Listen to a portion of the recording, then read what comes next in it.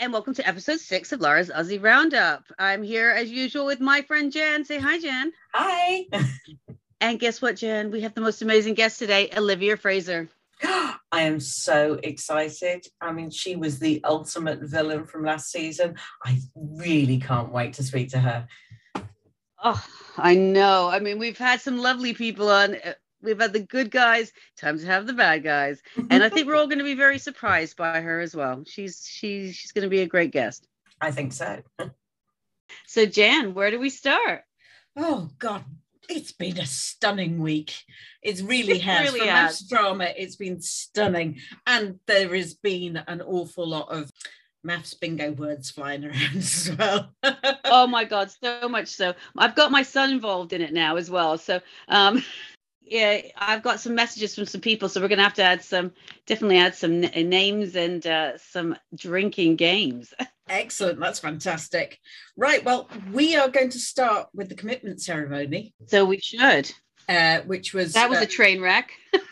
It was. Well, obviously, there was at the start, there was some good news because Claire and Jesse had got his ring resized.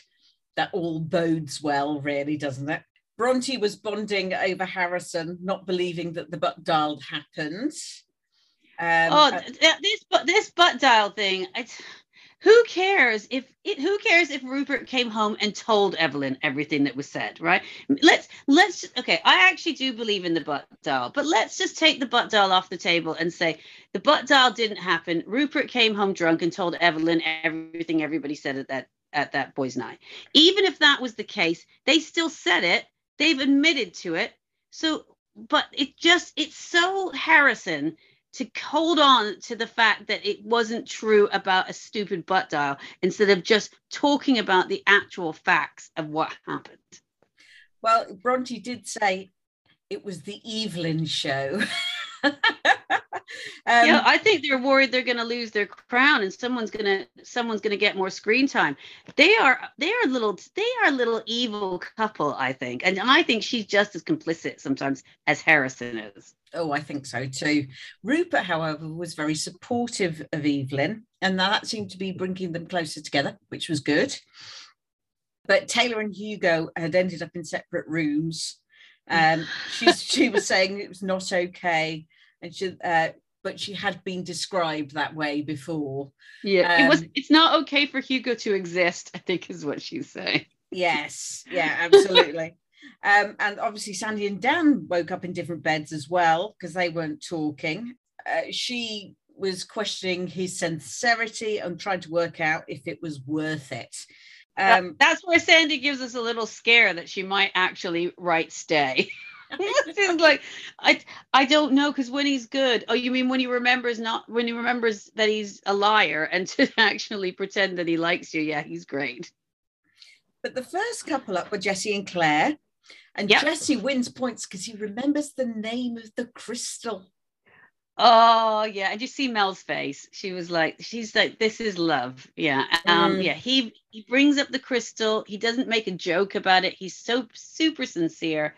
I love this couple again. I can't believe what a roller coaster we've been on with these two. We went from he was a dick. She was a dick. Both of them are great again. And we're only just, we've still got 4 or 5 episodes to go. Well, Jules did say she got emotionally invested in one couple. And I'm really hoping, I'm hoping it's this couple. I didn't want to ask her because I didn't want to, I was worried she might say Harrison and Bronte and then I was going to have to cancel her. But yeah, I'm hoping this is who it is. And yeah, I'm glad I didn't go down the rabbit hole and Google to see if he still had a job doing weddings, because he might have righted himself by the end of this and it might still be okay. His celebrant job might still be safe. Then they pulled up Sandy and Dan. And Dan was there trying to comfort Sandy. I'm sorry, is Dan a mermaid? Is Dan a secret mermaid? Because or he's in paid partnership with the Pacific Ocean? Because I have not known anybody to reference, love, and talk about the ocean and the water as much as Dan did on that couch. Oh my goodness, yes, but it wasn't the only thing he said. Post-sex, he said they should take sex off the table because she was too emotional. Mm-hmm. Oh, he's been taking some Harrison gaslighting classes, hasn't he? Yeah. And he chose to sleep on the couch the night after they'd had sex. And then I just think having sex with that girl, knowing even John and Alessandra, they both agreed that what he did, they didn't even sugarcoat it. It was despicable. He had sex with her, knowing how much it meant to her, knowing it was an emotional connection for her, knowing that she was giving something to him that was worthy of something. It wasn't, it's not like when I have sex. It's because someone bought me a muffin. But like it really does meant something to her, and he knew that, and he did it. And to what end? This is what I don't understand. To what end? If he was going to leave her anyway and bow out of the show, and he wasn't that bothered, and he'd gotten enough screen time, why have sex with her and do that? That's only going to hurt him on the outside. Yeah, they said, why did you pull away? Why did you change your mind so fast? When Alessandra says, you sat here a few days ago, the day before you had sex with her, and said, I feel no sexual attraction to her. Mm-hmm. And then you went home and had sex with her. And she keeps repeating it because he's like, yeah, but we felt this connection because we talked. And she was like, no, it was on offer and you took it. I have to say, John's comments of the key ingredient is not the love of the ocean. And you see everyone's faces and nobody can contain. And then when he says, I want to leave because I need to get back to the ocean. And that's when I definitely thought the mermaid. The ocean is calling me. Yeah, the ocean is calling me. I thought it was going to be like, if you poured water on Dan's legs at that point, would big flippers come out like the movie Splash? Oh dear, he must have had. It's going to come out in the papers next week in Australia. Dan's secret comes out. Dan's secretly half man, half fish. Well, yes, yeah. I mean, because then I could see it. The fact that she's allergic to the water would definitely end that relationship if he was half man, half fish. Because how would they survive? Yes, and clearly that's what he's been doing all the day when he's not there.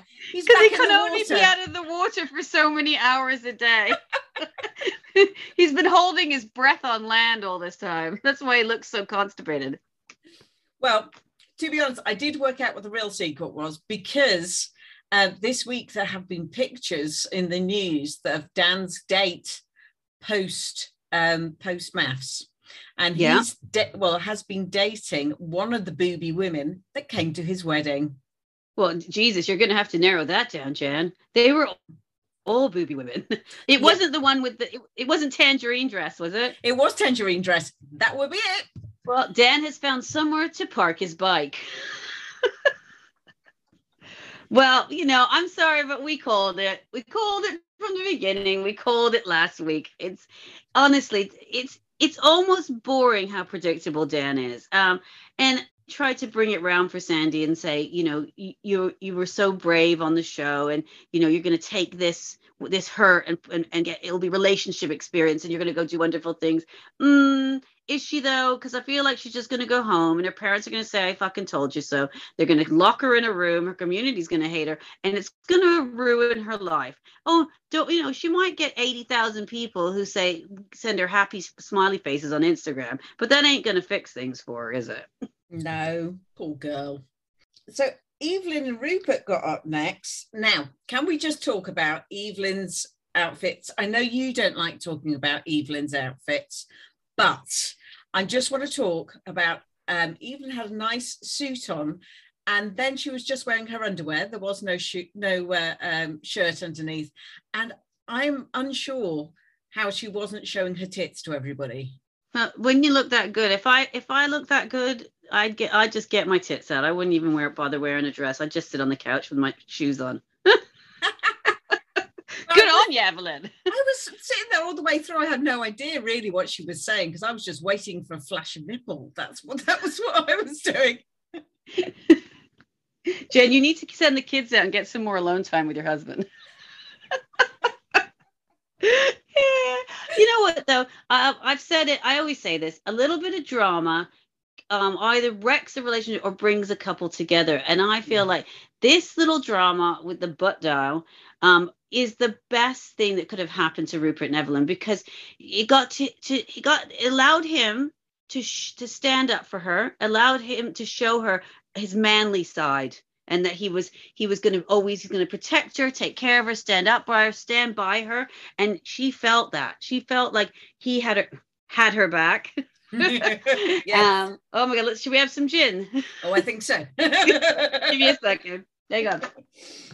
Okay, so he had her back, and I feel like it created a little bit of romance for them.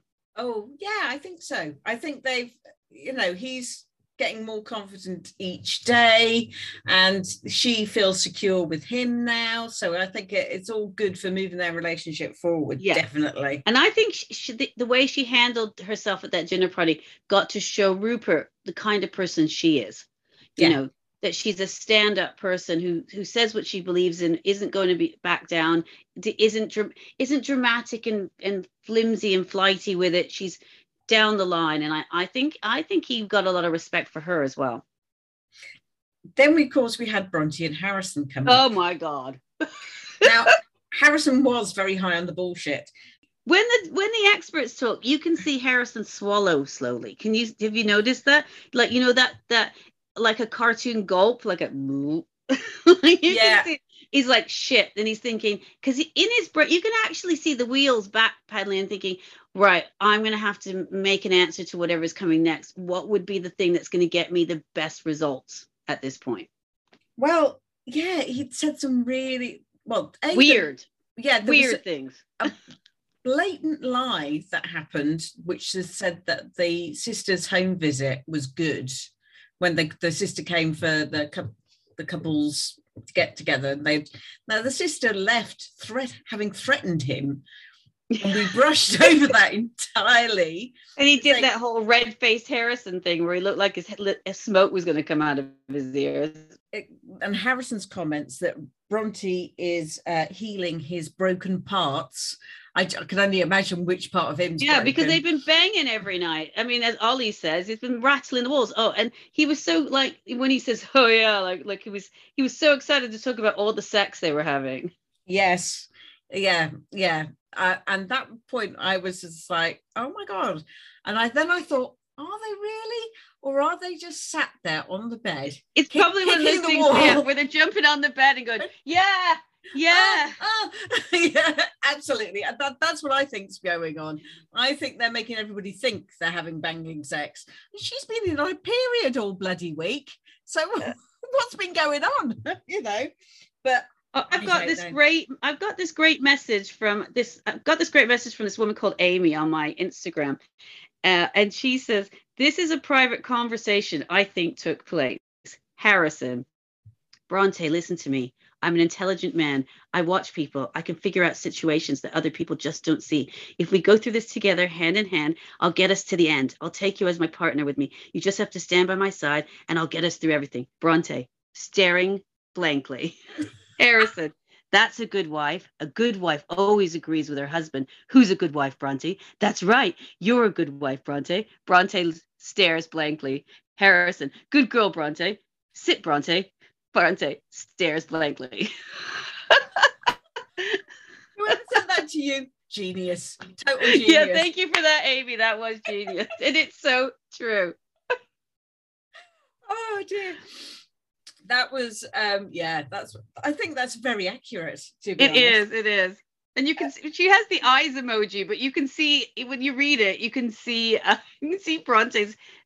My son was like, "What is wrong with that woman's eyes?" I was like, "I'll just stop." Yeah, she has a great sort of weird stare look.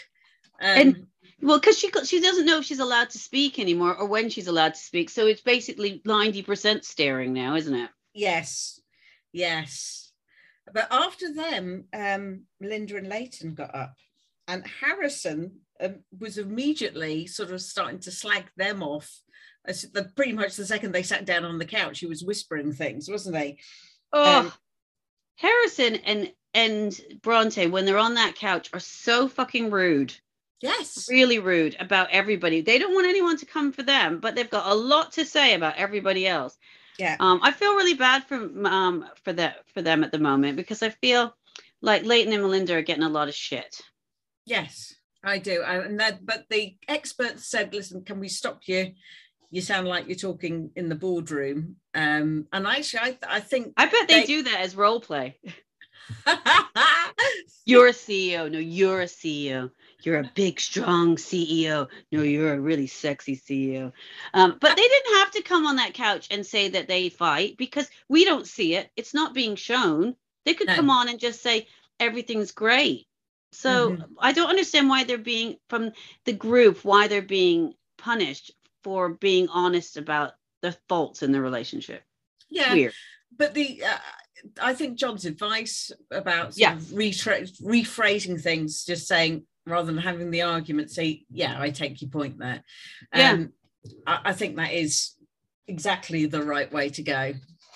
Exactly. So I thought that was good, but I did think Harrison was such an arsehole at that moment.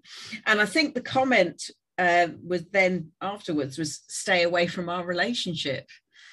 Wasn't there? But I think my son nailed it last night when we were watching it, and he said Harrison's a sociopath, because if you wrong him in even in the slightest kind of way, he will come for you in the most manipulative, like passive aggressive ways.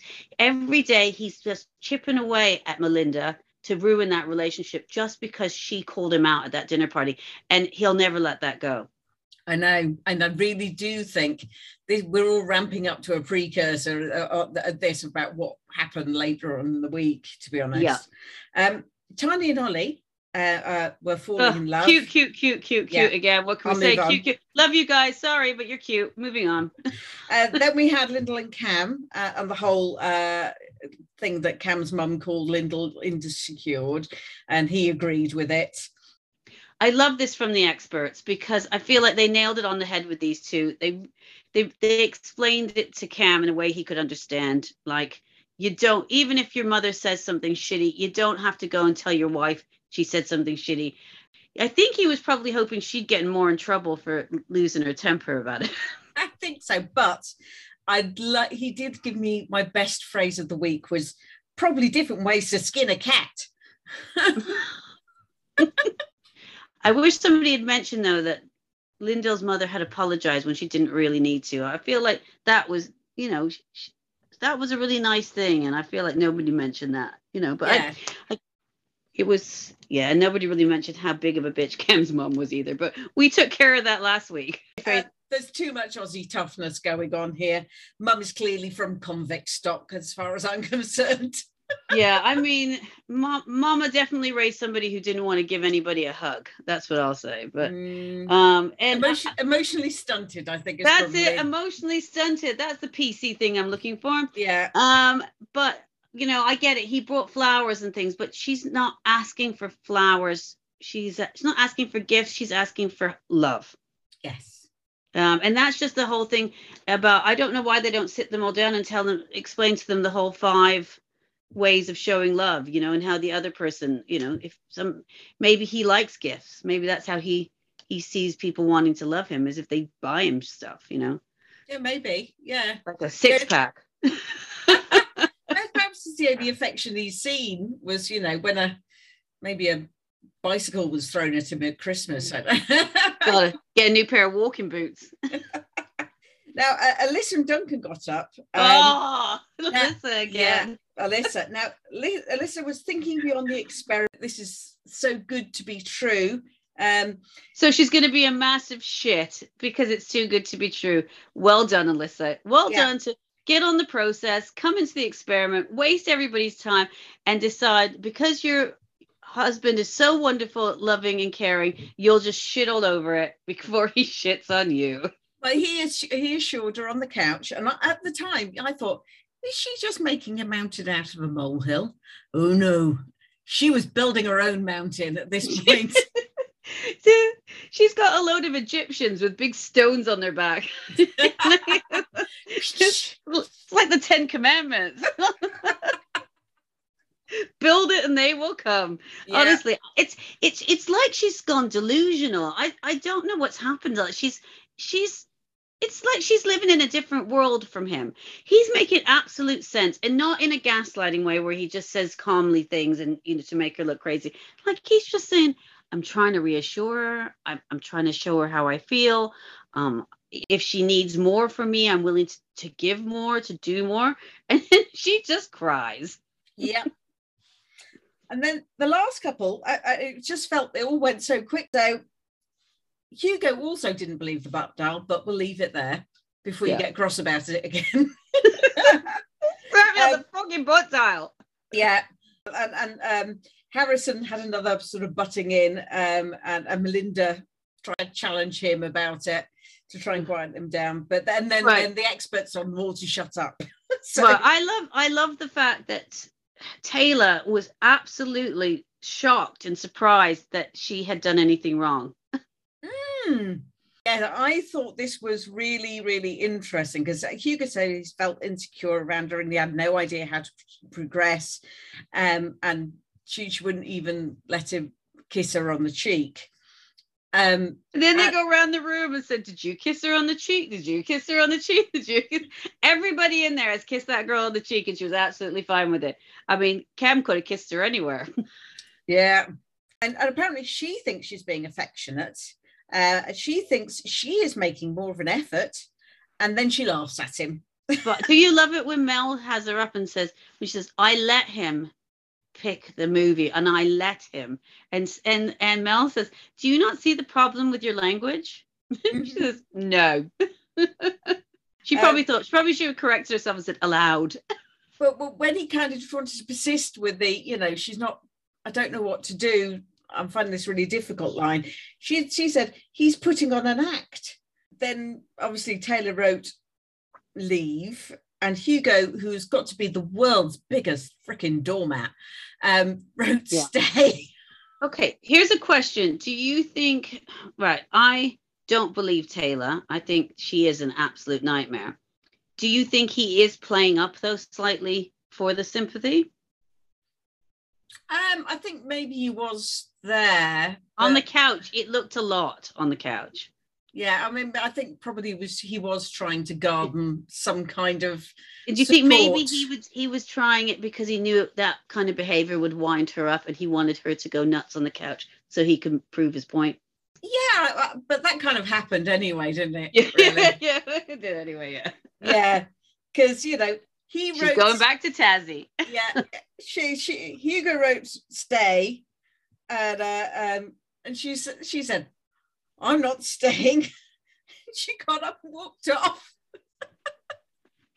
But then she heard there'd be free drinks at the retreat. Yeah, clearly. Yeah, she must have done because she changed her mind overnight, and they sat and had a conversation. I think she thought she had a week on a retreat to get near Cam. That's a good point, actually. Because as we know from our one this year, that's where secret love blooms.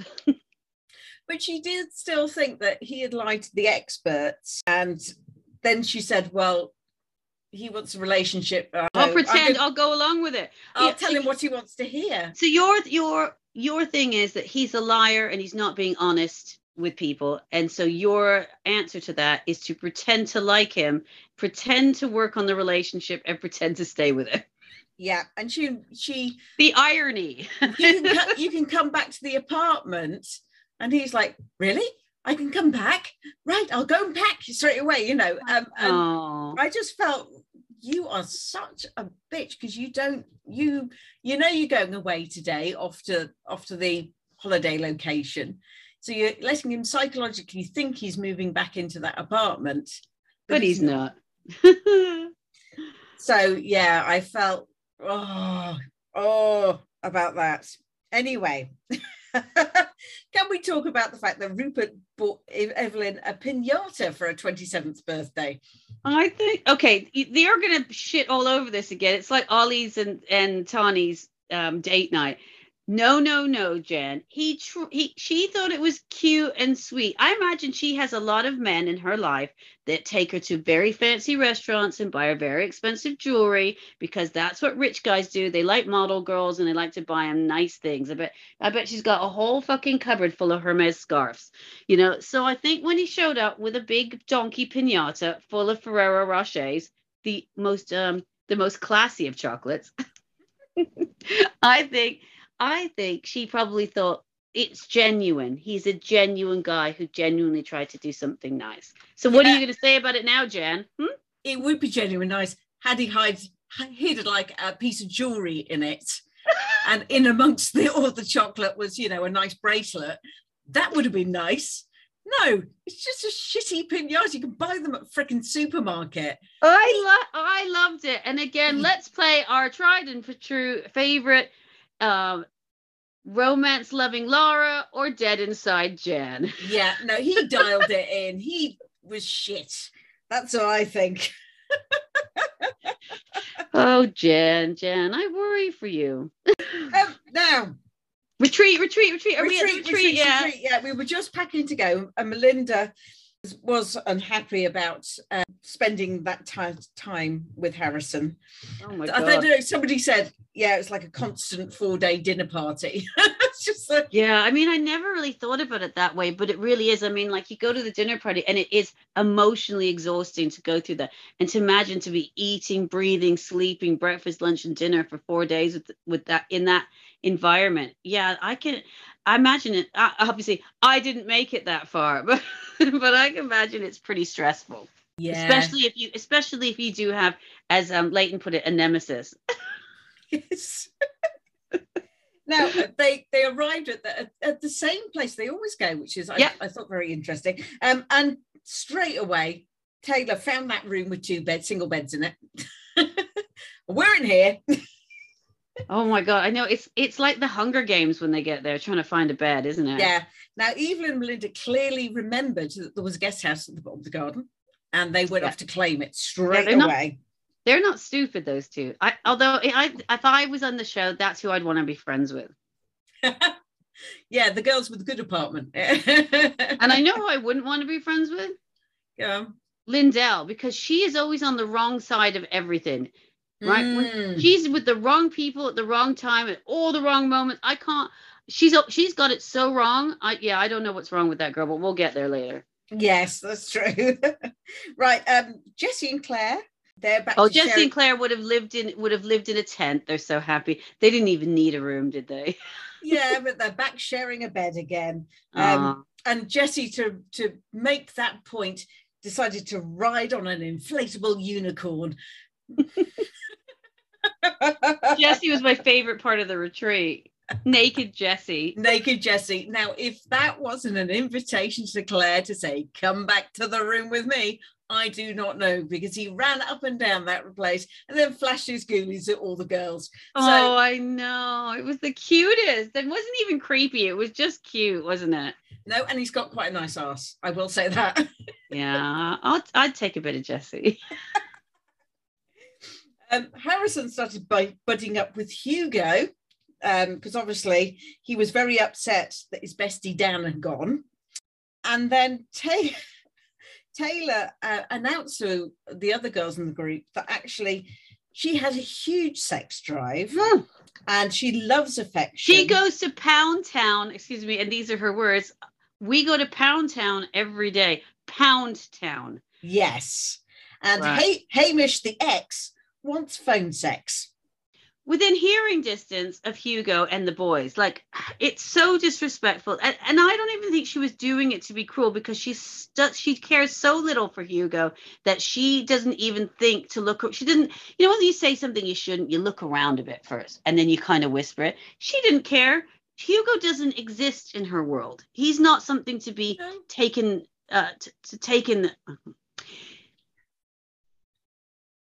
he's not something to be taken into consideration. So for her, it's not there, right?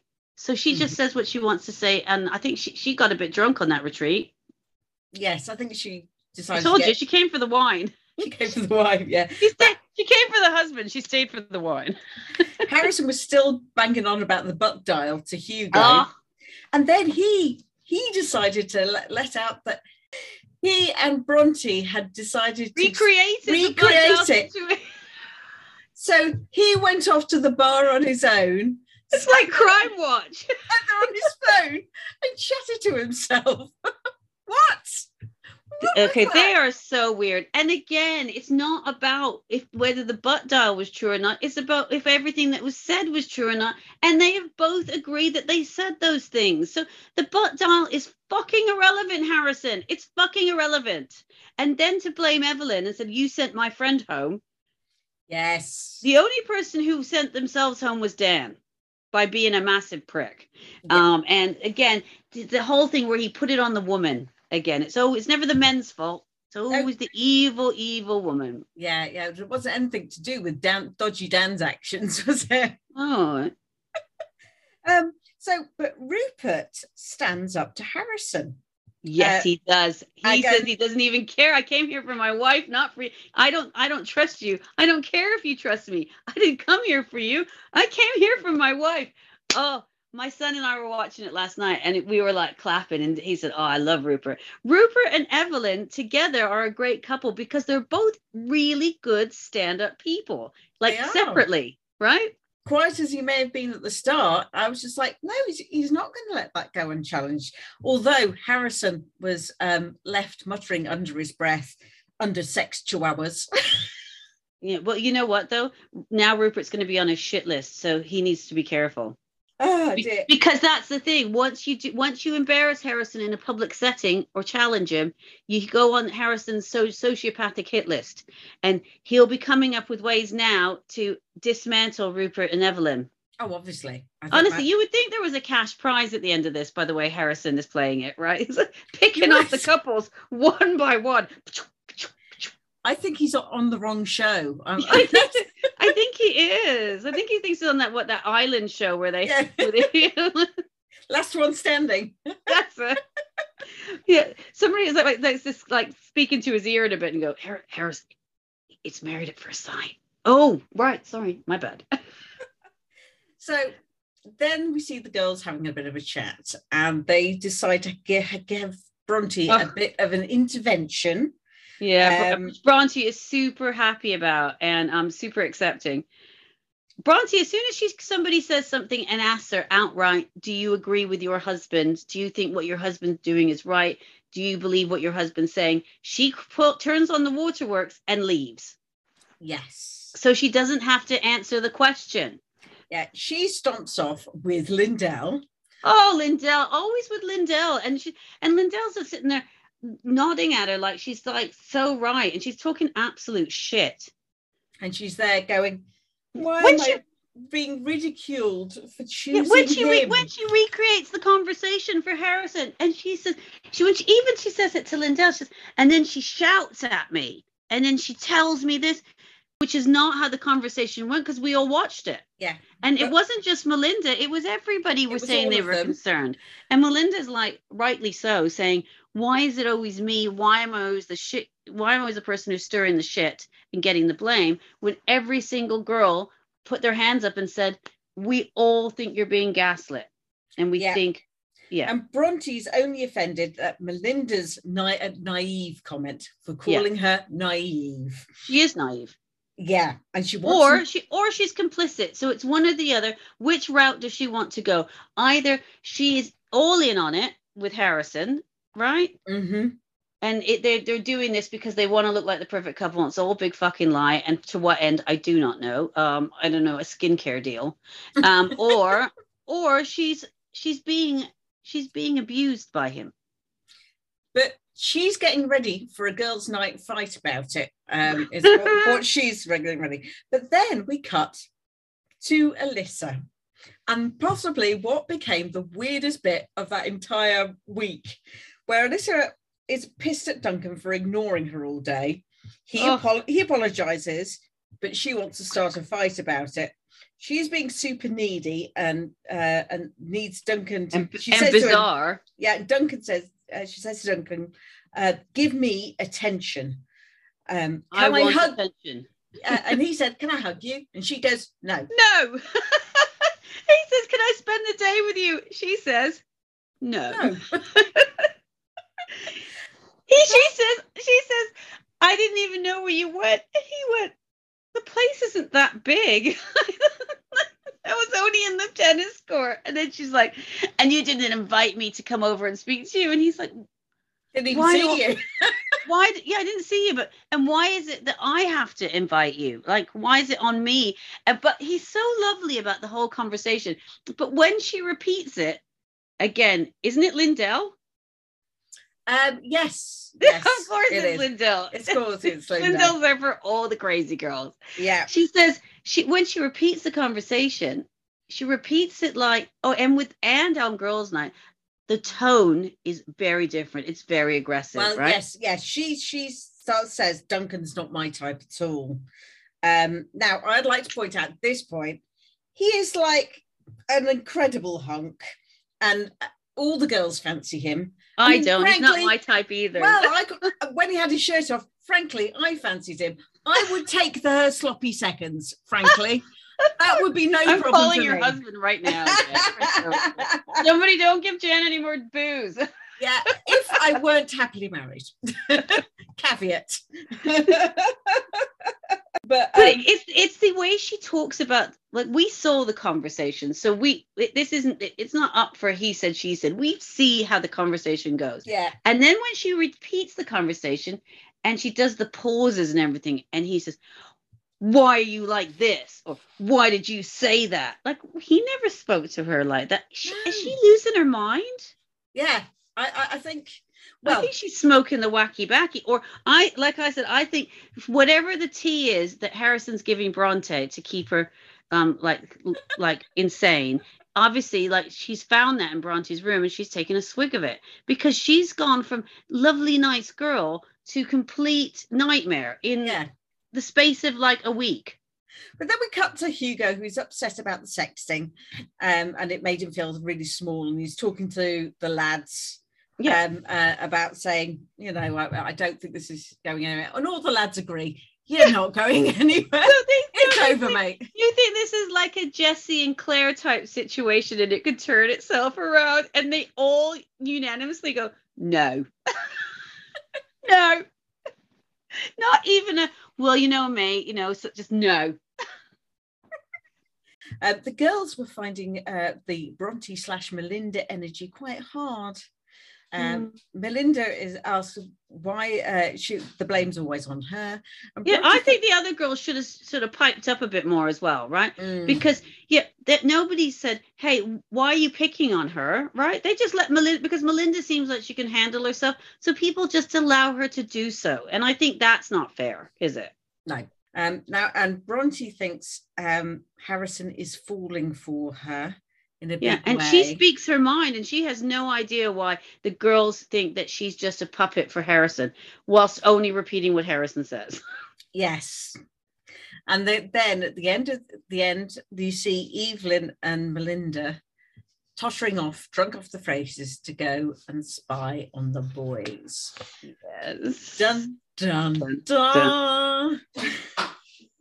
Okay. I mean, the thing is, they were drunk out of their minds, the two of them, when they trotted off and they made the decision to go and spy. It wasn't malicious. It wasn't to be underhanded. They were just shit-faced, and they thought it would be hilarious, as a hilarious story.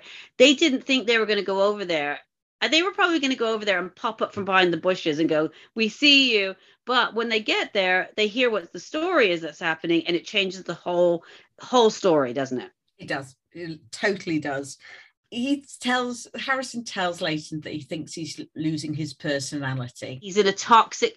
I'm sorry. Does everybody go on a week's course with a therapist before they come on this show? Because the words are being aggressive, toxic. Like, it's so bullshit, right? He keeps throwing out these big words, right, about it.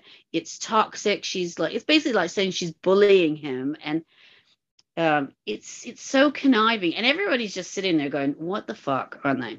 Mm-hmm. Yeah. And thank God that Leighton stands up and says no. Well, yes. But you can see by the end, he's starting to, honestly, Harrison is good, isn't he? Because it's He's the good. way the measured way he does it, and then peppers it with like he's like they're bros and they're a bond, and he feels for him. It's not just accusing; it's comforting as well. Yeah. And you can see Leighton starting to think about things, and Yeah, well, Melinda sees it for what it is, really, yeah. when she Well, watches everybody this. sees it for what it is, except for Leighton. I loved it when sorry, I'm skipping ahead, but I love it when she says, "Can somebody talk to Leighton?" But she goes back and goes to Oh, Bronte. hang on. First of all, when they all meet up at that night, and then Harrison's quick to make sure that everybody knows that the girls were spying on them. Oh, well, yes, I'll get onto that. But straight after they've spied, yeah, they go back. And Melinda asks Bronte, this is what your husband says. Do you agree with him? Yeah. And Bronte cries and leaves again, so she doesn't have to answer. Yeah, she storms off. Yeah, because she never answers the question. She never has to go against Harrison, because every time somebody confronts her, she cries and stomps off. And then all the girls go, yeah, we do think it's fake, actually. Yeah. We do think their relationship's fake. And Claire says, Bronte said previously that she didn't see a future with him. So they also, something doesn't add up here. That's what their mutual agreement was. Yeah, with Bronte and Harrison, yeah. So we go to like a shot with Leighton. This is so much hard to follow, everybody, because really it was so much going on. Like it wasn't like there was just one argument in this whole thing. It's like there's so many facets of things that are happening simultaneously, all over the place. It's a shit show, people. This is why it's the tragedy of errors. So Leighton thinks it's childish and unkind. Harrison is eavesdropping on Leighton and Mel, and when they're having a conversation. But also, he hasn't left Leighton's side since it happened. He's whispering in his ear. He stood next to him. Like that, Leighton's moving around that kitchen, and it's like he's wearing Harrison as a human backpack, right? He can't get rid of it, because Harrison is there for every moment, so he can jump in and gaslight it a bit more every chance he can get. And he's listening. You're right. He's listening into Leighton and having a go at Melinda. Yeah. Who's also, they're all drunk, right? So the girls aren't totally getting it either, are they? He does pick up on sort of what's going on, and he thinks that they're all bullying Bronte. But Leighton and Mel have their row then on the stoop. Well, everybody else is like, stay inside. Well, I think it was rude for Leighton to pull up his wife in front of everybody, first of all, in that kitchen, right? And say and then when she said she wanted to talk about it, he said, not now. Mm-hmm. You don't get to talk to your wife like she's your child, right? And you're going to scold her. And then when she wants to have an adult conversation about it, you say, this isn't the time or place. If it's not the time or place, you shouldn't have fucking mentioned it in the first place. Or you should have said, I want us to talk about this. Let's go to the other room and have a chat. Yes. He basically told her off and then shut her down. But then I was left thinking, slick gaslight, Harrison. Slick gaslight. Yeah. Yeah, and then the next morning when he kept going on to Leighton at breakfast, poor Leighton gets up for breakfast. There's Harrison again, waiting for him. Like he hasn't left that kitchen all night. He's been hiding behind the teapot, waiting for Leighton to come out and get a piece of toast. And then he goes, yeah, it's been really hard on Bronte. Your wife really came for her, really upset her, like trying to make Leighton apologize for Melinda's behavior so that then he feels like he's been put out. And now Melinda is the cause of the drama. Melinda didn't cause any drama. This isn't Melinda's doing. This point, the penny starts to drop with Leighton, actually. Yeah, he can see it because Harrison isn't as clever as he fucking thinks. And he becomes aware that he's stirring up the pot more. Yeah. And Harrison makes I've met people like this before. And then Leighton answers back, I met you before. Harrison and Bronte, we then see what clearly looks like a proper act for the cameras, to be honest. Yeah. He's lying to Bronte about what Leighton said about his wife. Yeah. Oh, it's not a good relationship. We're not in a good place. I don't see us moving forward. Bronte, of course, goes and feeds that to Mel. And it isn't the thing that annoys me about this encounter with Bronte and Melinda is the fact that every time Melinda has spoken up about Bronte and Harrison's relationship, it's come from a place of honestly being worried for Bronte and calling bullshit. Whereas Bronte took pleasure. You could see she took actual pleasure in bringing Melinda down, and the face she pulls when she says, really? Really? Are you guys good? Really? You can see the mean girl, right? You can see her in high school as one of those mean girls, the kind of girl that would, take a photo of a girl in the change room and then stick it up on people's lockers. She's got that nasty little thing to her, which is why I think her and Harrison gel so well. And Melinda was never intentionally trying to be hurtful with the information she was giving, but Bronte did take joy in it. You could see her smug little face going, I've got this bit of information about your relationship. We're better than she does that. We're better than you thing that she likes to do, right? So, but I was left questioning, is Bronte buying all this stuff that Harrison is telling her? Is this some sort of act that we're seeing that they're putting on for the cameras? This is what we don't know. It's because you can't decide. Like, you think she must really believe Harrison if she repeated it, because she must know it's going to come back on them, right? So at that point, because I keep going from victim or co-conspirator, and I can't decide which. In that point, I think victim, because she repeated it nastily, like she believed it, which means she believes Harrison. So to break that tension, we had a bit of Taylor and Hugo, where we're actually Hugo decides to announce to everybody that Taylor has pretty much opted out of the experiment. And he's feeling really hurt about it. And he said, it might as well be a long distance relationship with the world's worst person.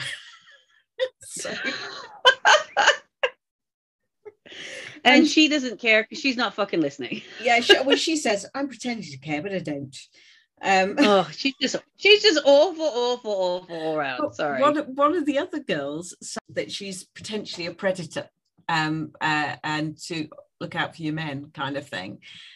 So it's true though. And then when you see her going around the other husbands and she's all, but we'll get to that, more of that at the very end with the last scene that we see. So then Alyssa has a complete meltdown. Oh, meltdown number, what meltdown are we on now? Because Alyssa cries like she's being paid by WaterAid. She says she got enough tears to start an African well. She says, I'm not a priority. She thinks he will just be a boy's boy. And he's actually being so kind to her. And she's just being a bit of a dick, really. This is coming from the man who, the first time we ever heard him really speak, was to stand up and say it wasn't nice to expect men to be manly and you should be able to share your emotions and cry. And he felt strongly about that. And now he's played a fucking round of table tennis. And now she's losing her mind because he's a boy's boy. I think he does see it as what it really is. He's lost the shine. That face that he pulled at her as he left the room when she said, I'll see if I want to spend time with you. And he rolls his eyes at her. He's had enough Alyssa crazy. And she's thinking, he does say, am I reading her right? Is this self-sabotage? Which I think it probably is. With a peppering of batshit crazy. But Bronte was feeling mildly guilty the following morning. And Harrison says, we should get some T-shirts printed saying, I survived the couple's retreat.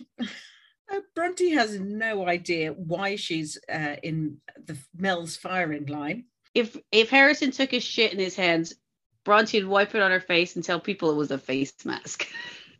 Then she says she doesn't want to nitpick, and then she just has a go at Mel's relationship. Of course she does. I don't want to be a dick, but I'm going to be a massive dick. I was starting to question, at which point will the penny drop with her that she's actually really been properly played here as a pawn in Harrison's little game of attack Mel. I was thinking, too late, I think, is the answer to that. Yeah. But Leighton just wants to wants to focus on Mel and just. Okay, I understand why he just wants. I know he doesn't want the drama, but I'm 100% behind Mel at this point. Because Harrison isn't just saying annoying stuff. He's actively getting inside their relationship and tearing them apart. Because every time they have to have these conversations, it's chipping away at them. And he knows that their biggest issue is how they communicate when they're annoyed. So he's doing it in a way that is making them have to communicate annoyed, which is making it worse. And they can't let it go because it's not going to go away. And yes, they should be the bigger people and both go, well, he's rubber, we're glue, whatever he says bounces off of me and sticks to you, but it's not going to happen. And Leighton does need to stand up for her, and he does need to, not privately, in front of everybody, and he does. Yes. Then we see the build-up of Harrison starting to really hate on Melinda. I know. I love the fact that before they go to the final drinks, Harrison starts to slowly wind Bronte up. Like, Bronte's probably forgotten about it, but he won't. He keeps telling her how she's been disrespected, how she's been hurt, just making sure that she gets fired up enough before they go out. And then, this is my favorite line, Melinda ruined my boys' night and took that away, stole that from me, stole that experience from me with her behavior. Like, he's the injured party in all this because they cut their drinks short. Melinda is the person who's ruined this for him and stolen his experience. But the nice thing was Rupert worked really hard with Leighton and Melinda to make sure that they're definitely made up before. Yeah. And again, Rupert backs up Leighton and says it wasn't nice and it wasn't cool. Yeah. And like to give Leighton a little bit of a push to make sure he got shit done and he heard Melinda and he stood up for his wife. But then we have the last night soiree. Jesse, who says he clearly likes Claire, is tonight the night that they're going to swing off the chandeliers, because, you know, they seem to be drawing it out now. I hope so. Leighton was up for the fight. And Tani and Ollie think Taylor's just so funny.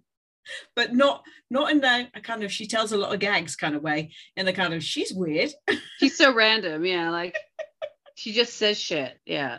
Because I think she was drunk. Oh, I think so. So then we had the moment you've been dying to talk about. Oh, I've been still waiting for this.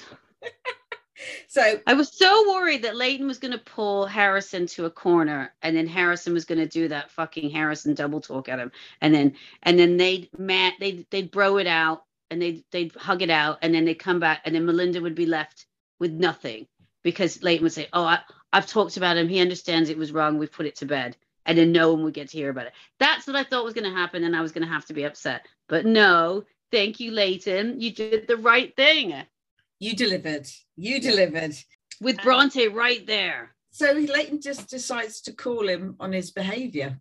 And yeah, then it all starts kicking off. And then Harrison nicely puts it on Bronte that she's a silly woman who has misunderstood or misheard. He doesn't remember ever saying any of these things. And Bronte doesn't miss a beat, does she? She says, she goes from saying Harrison told me to Harrison suggested or alluded that the relationship wasn't good. Then to I must have misheard him. Then she practically backtracks to that she's made it all up because she's some kind of lunatic. And then she apologizes to him. I'm sorry, I must have got it wrong. At that point, I felt like I really thought somebody should call like a crisis helpline, because I thought that if that's not coercive behavior, I don't know what is. And if that's not this kind of thing that somebody in an abused relationship says, then I don't know what. It was painful to watch, wasn't it? All kinds of wrong. Melinda's face. But then when they turn to the group and say, because Melinda starts going, it's not just me. Stop saying I've done this. And then, first of all, no, Bronte tells her that they have a way better relationship because they never argue. Yeah. And she's smug again. She's smug. She goes back to smug Bronte. I don't like that look for her. And then she addresses the group saying, so who else thinks our relationship is fake? And those fuckers, because they don't want to get dragged into it, sit there and say Well, nothing. They do apart from initially, and then a couple of the girls do actually. Alyssa says, well, yeah, but Alyssa says, well, there's been, little, we have talked about it a little bit, right? But then Claire doesn't back away. Claire says, yeah, man, I think it's shit. And now she's on Harrison's shit list, and she needs to watch out. Yes, well, I think that is true. But we'll get to that in a minute. Claire, yeah. Everyone does think their relationship's fake, and she's been shown up as what she thought was the truth clearly wasn't the truth, and Harrison's just tried to just move her out of the situation because he can't deal with any of it anymore. He's run out of plans. And he can't trust Bronte at this point, because she might say something that hasn't been rehearsed or told to her on the approved Harrison agenda. The problem with Melinda, though, is why Evelyn is so much more effective in these situations, because Evelyn never loses her cool and she always stays straight, where Melinda is more emotional. Well, what we know is that Taylor clearly does a runner at some point. Back to Taz. Yeah, back to those Tazzy. Old people aren't going to kill themselves. I think she's a true Tasmanian devil. I think that's probably what it is. I'm telling you what, I will eat shit if she hasn't euthanized a couple of old people. Ooh, ooh. Right. But then there is a breakup of a relationship, and we don't know who it is. So has Harrison started meddling in Claire and Jesse's relationship? Or well, he's definitely started meddling in their relationship, because the thing is, he's willing to hurt Jesse just to take down Claire. Right, because she's on the shit list. But also, what happens when Bronte comes in alone and upset, and he's broken up their relationship up? Well, yeah, I was about to say, which couple? What's happening? Who is it? Is it Jesse and Claire, or is it Bronte and Harrison? Which ones are gone? That's what I want to know. I was like, again, those cliffhangers are so good, man. Oh, these are so good. It's like I almost.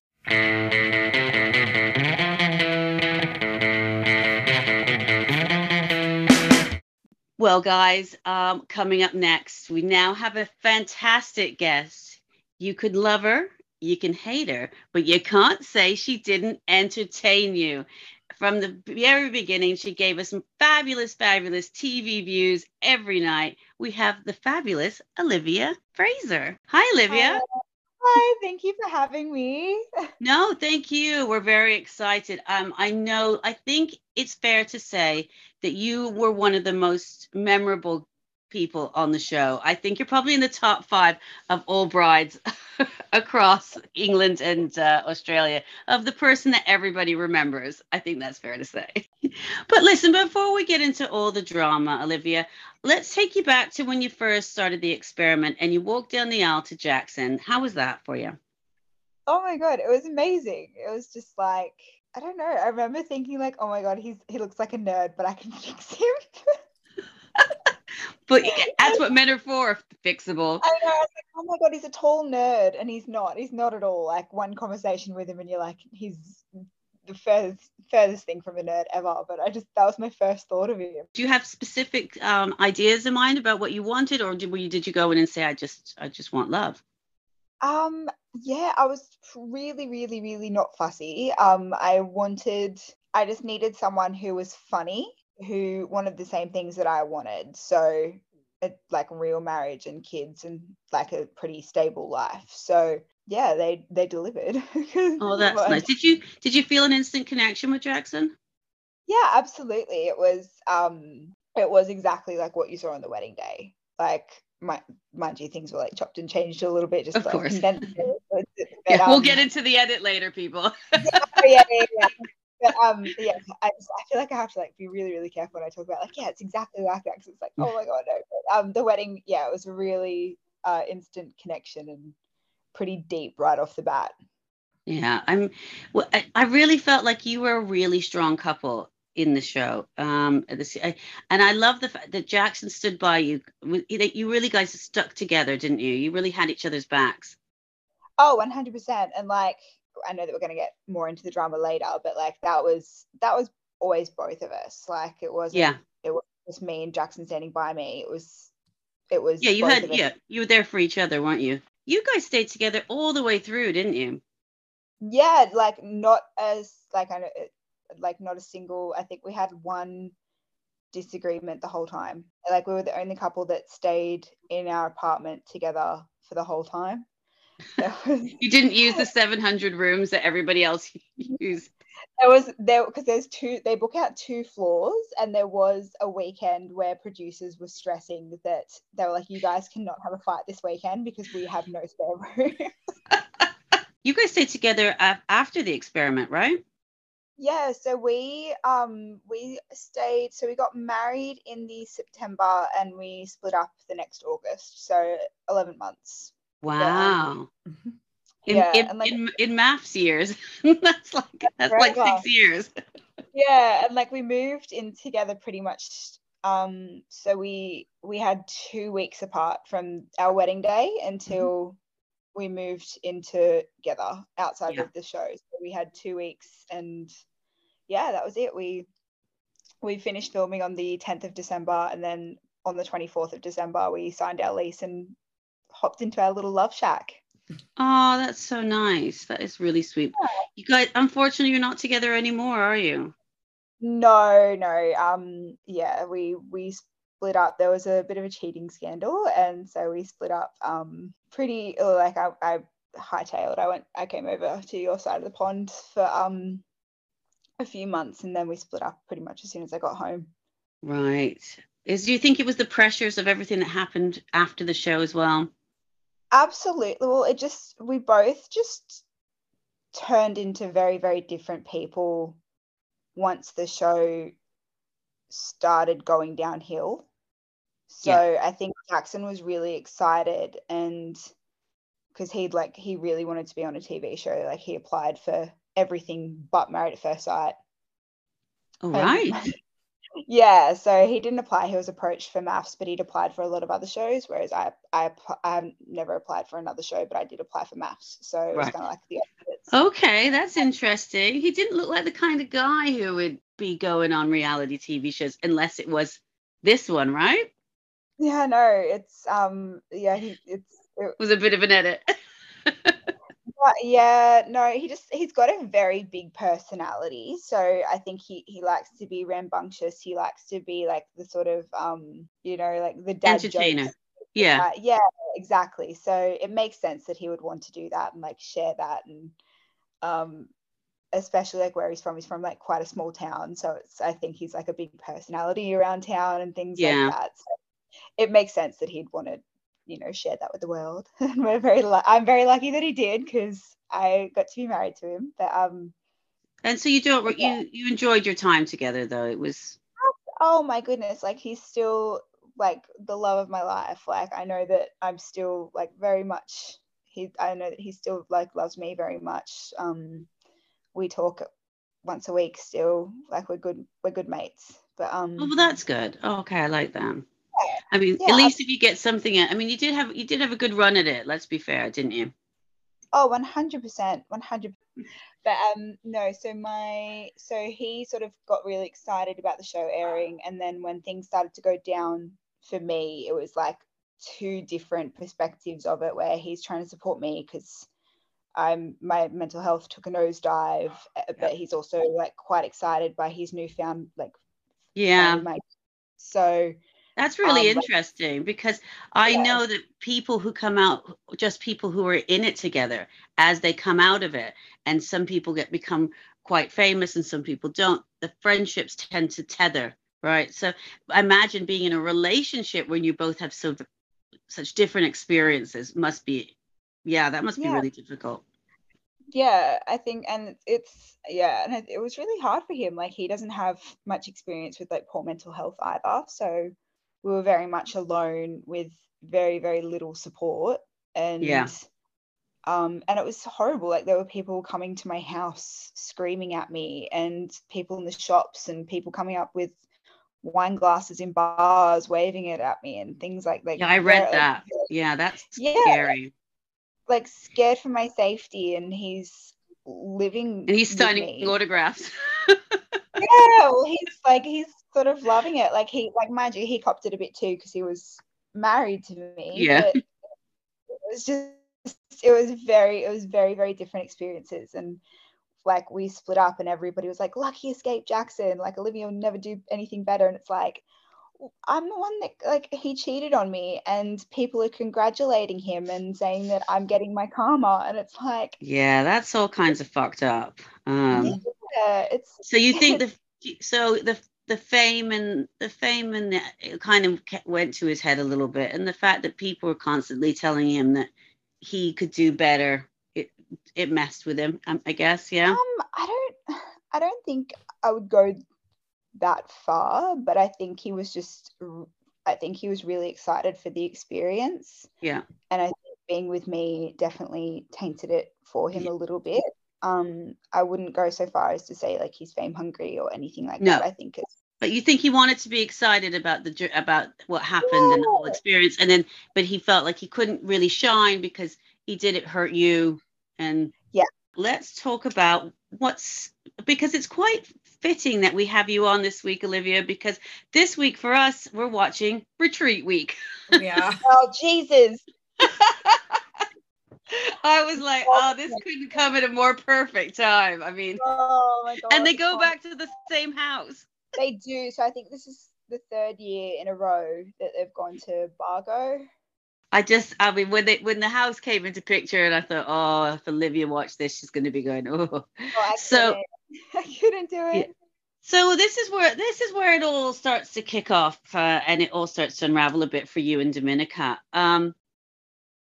So when obviously we talk about the edit all the time, but when we see what happens at the dinner table where she breaks the glass, is it how we see it? Do you think that do you wish you could go back and maybe not be so upset by it or overreact? Do you think you handled it well, or do you? I don't know. I honestly don't know where that came from. Like, because I really felt myself snap.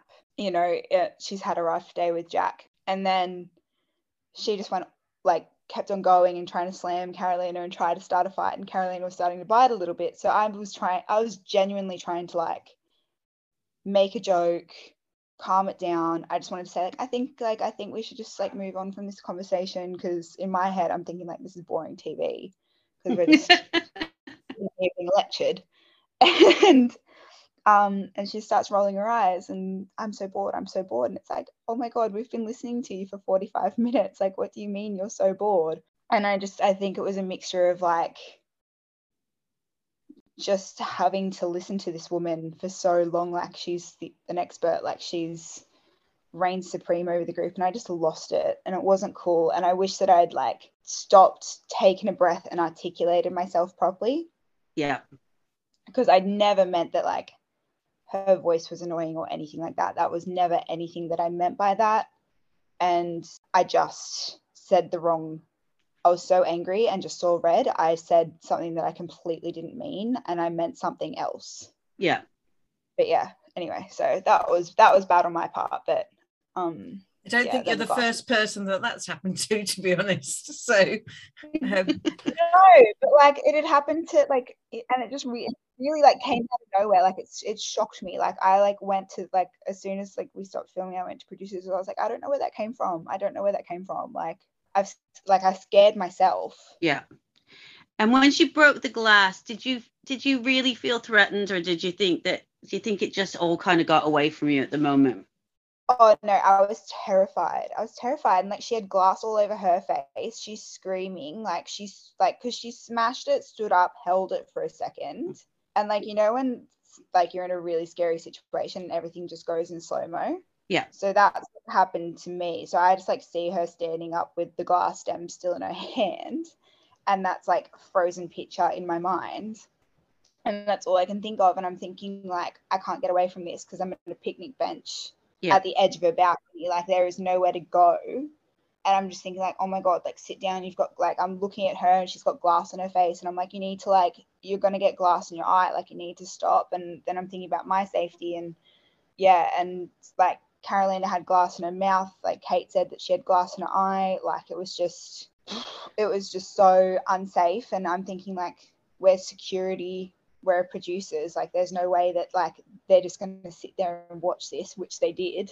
Now, were you surprised about the turnaround because you felt unsafe? There was glass everywhere and there was no security, and then everyone rushes to Dominica, and you are now the villain in the situation.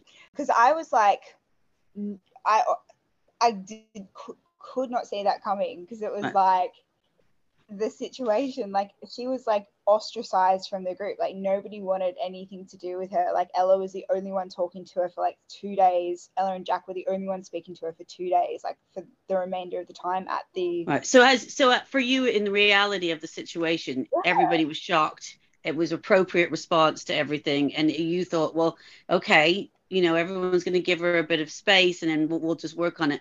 And then as the edit unfolds, it's a completely different story. Oh my goodness, absolutely. Like I was so just like, this is going to be really bad for both of us with like Instagram and things like that. I'm not sure if you guys have the same rules as us, but they give us photos to choose from, and then we write the captions, they approve of the captions, and then they post on our behalf because we don't have access to our socials. Oh, we just don't have any posting done. Ours is really strict. Like we nothing. Yeah, we have to come off absolutely everything, even our photos off our anything where people can recognize, just gone. Yeah. So that's how it works for us. Is that they're like, okay, that's crazy. And so I chose one photo and I wrote a massive caption just saying like, tonight's episode is really difficult. Please show kindness to both Dom and I. Blah blah blah blah blah. Like I was really sort of like, I don't want her to like get too, because you were worried for her how it was going to play out at this point. Yeah. You thought like people were going to come for her, and you were trying to be protective. I know. And then they didn't even write that on my caption. So when I got my Instagram back, it was literally like not the post that I had agreed to at all. I don't think I'd like somebody posting on my behalf who doesn't have my best interests at heart. But that's the thing. So the day after the hens party, you have to hand over all your passwords. So you have producers going through your DM. Yeah. So I wasn't be able to contact my friends and family without fear of producers reading my personal DMs on my social medias. And yeah, I guess this colors how you moved forward from this, because if you think that she's going to be attacked for her behavior and you feel that you were trying to keep the peace, how you go forward from here if you don't know how the edit's going to come out, I guess colors the way you react to things throughout. Yes. If you realized how it was going to play out for all of us to watch, I imagine the way you reacted to her going forward would have been very different. But as you could see it, you think people are going, oh, she's a crazy bitch. And Olivia's the peacekeeper, but we weren't seeing that at all. No. I know. It's just, I definitely, while filming after that, I was definitely like, she's dead to me. Like, I just don't, like, I was like, that was not something that I ever wanted to associate myself with, was somebody that could be like that. And it honestly scared the shit out of me, and I didn't want to be around it. And I fully expected her to be removed from the show after that, because that's scary and dangerous, and technically in a workplace. Yeah. So like if you're in a bar, you'd get kicked out of the bar and banned for life if you did that. So I expected her to get kicked out, and I was very prepared to like be like, you either kick her out or I leave. Right. Like, and how did Jackson feel about all this as this was progressing? Well, he was like, that's messed up, but he was really like, I don't want to go. Okay. Obviously, so he was like, I don't want to go. And I was like, well, I'm falling for this guy and I want to leave, because they're not like so the producers came down from Sydney, like the main executive producers, and like took me into a room by myself and were like, we're not kicking her out for the show. You guys are just going to have to deal with it. And I was like, well, then I want to go. And they're like, you can't go. You're our love story this season. you have to stay. And I was so like, I was just like, fuck this. Like, why do I have to stay in an unsafe environment because you guys want because you guys want my love story? Like, maybe you guys don't deserve that now. And but ultimately, like, Jackson didn't want to go, and I didn't want to disappoint him, so I stayed. Right. Well, let's move on. So obviously there's beef between you and Dominica, and it builds and it builds and it builds, and then we get to OnlyFan Gate. Yeah. Is that something that you would still go back and do, or do you wish you hadn't brought it up? So I never brought it up on camera. That was never something. I was never going to embarrass her. I was never trying to intimidate her with that. It was not, and it wasn't even like her OnlyFans wasn't even open and running at that time. Right. I don't know that because I checked. I know that because she has said that publicly. Okay. That her OnlyFans was shut down while we're filming, so it's impossible that anybody went behind a paywall and took her photos. Right. Photos that were in question were screenshots of her Instagram, Twitter, Reddit, I think her YouTube. Okay. That, by the way, were all meant to be on private during filming. Right. Yeah. And they were not, because producers obviously left them up as bait. For people to find, yeah. Yeah. So I told my best friends about the glass smashing because I was like, yeah, fuck. I was like, I was really like bitching about production for like not kicking her off more than anything. And my besties were like, that's not acceptable. And then one of them was just like, I wonder who this chick is. So I looked her up and found all these open social media pages. And she was like, how come your like DMs and shit are being monitored and she's allowed to have all these open pages? Right. Yeah. And so I took that to my producer and was like, what the hell?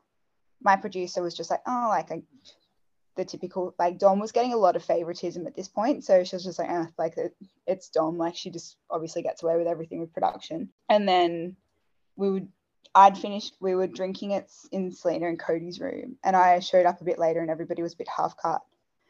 And they were talking about Dom. And it came up like, oh yeah, Dom's like favoritism and stuff like that. And I was like, oh my God, she's got all her social media still up, and showed them. Right. And they're like, oh my God, she's got OnlyFans, because all of her social medias were advertising her OnlyFans.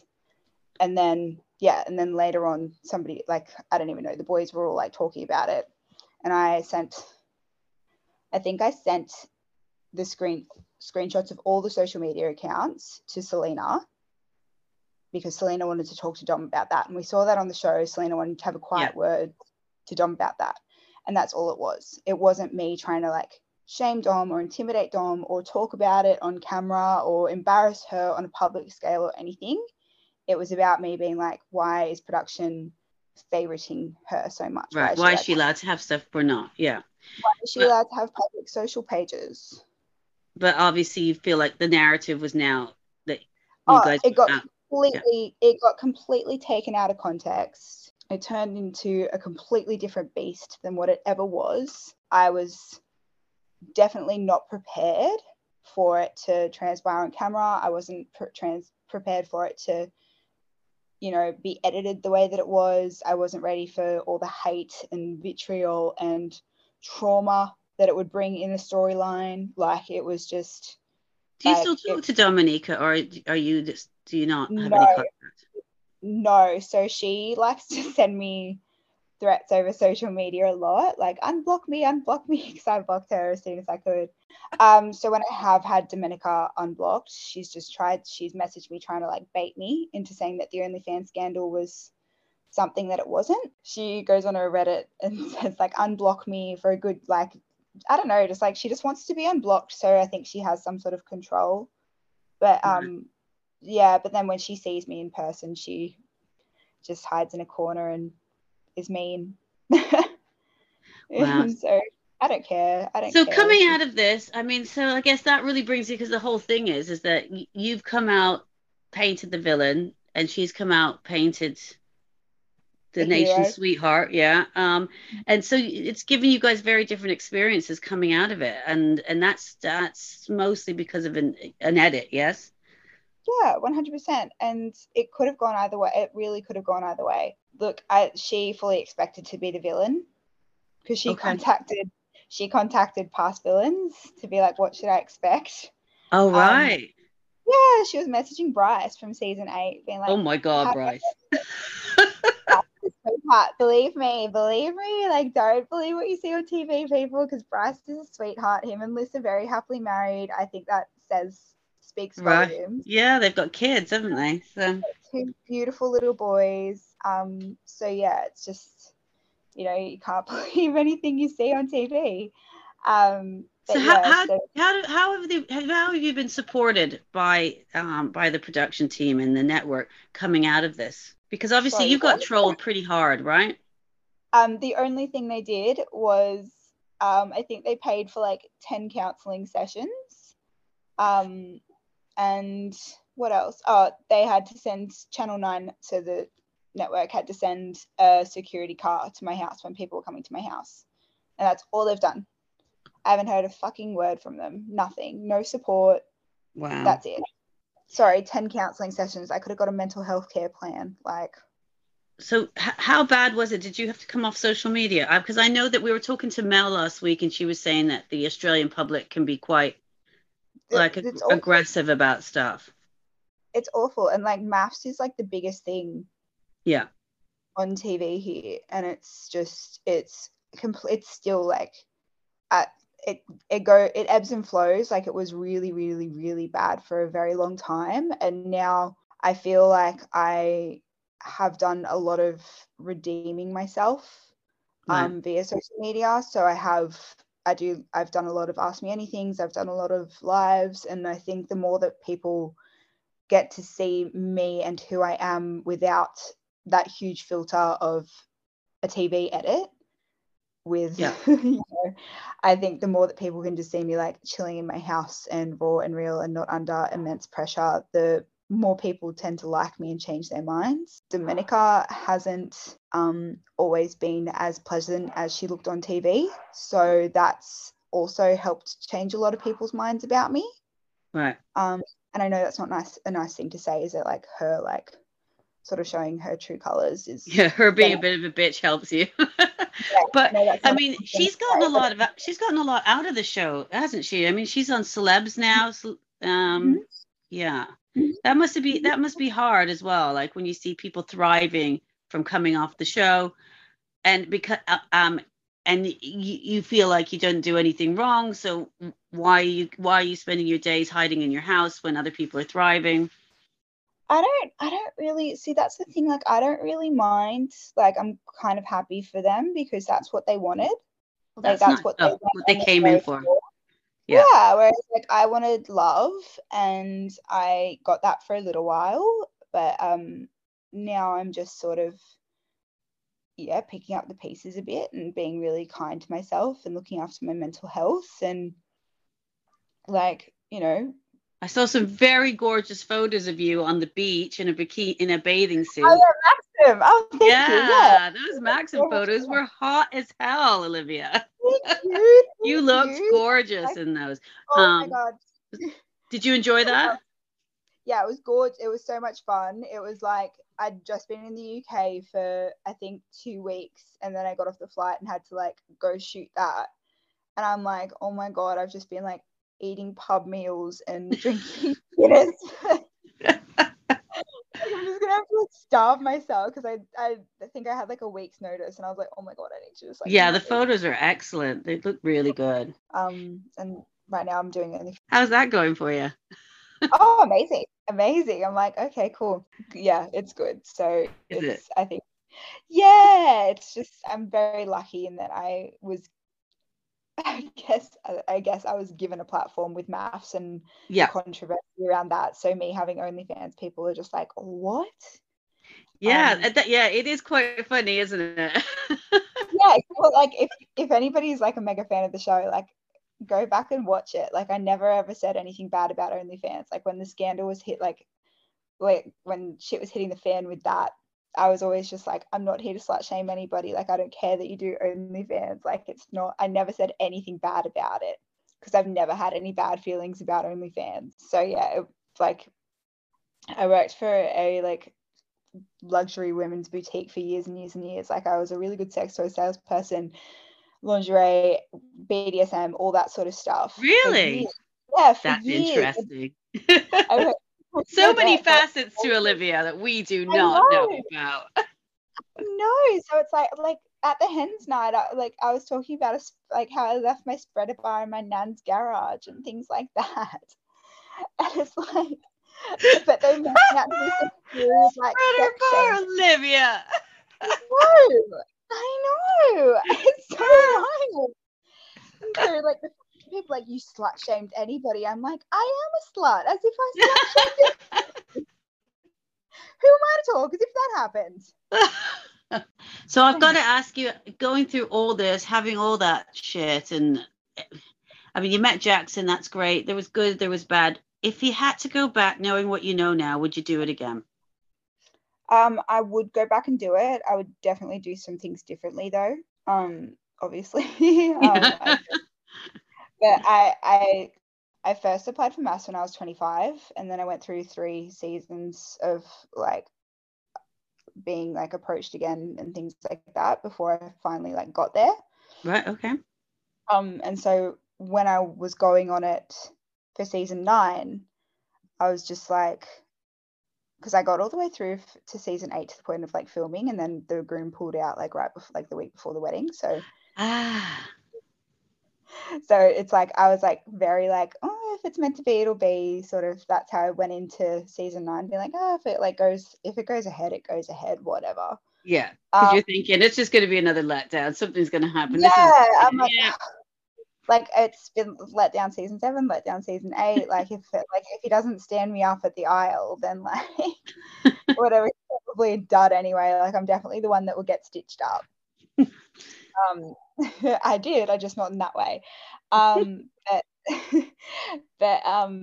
yeah, I sort of went into it like, oh, like look, if this guy isn't going to meant to be the one for me, then at least I'll be put on a platform where I'll be able to find the person for me. Yeah. So I don't know. I haven't quite worked out what that means yet, but I just knew that. Like, trust me, I don't either. I mean, I do have people now. Yes, when they say you have loads of people sending you messages, yeah, but none of the people that I want. I know there is a boy that I've met. I saw him on like a I won't give too much away, but I saw him on this page, and I was just like, oh my god, because I'm not like I don't really like hit on people online or anything like that. Yeah.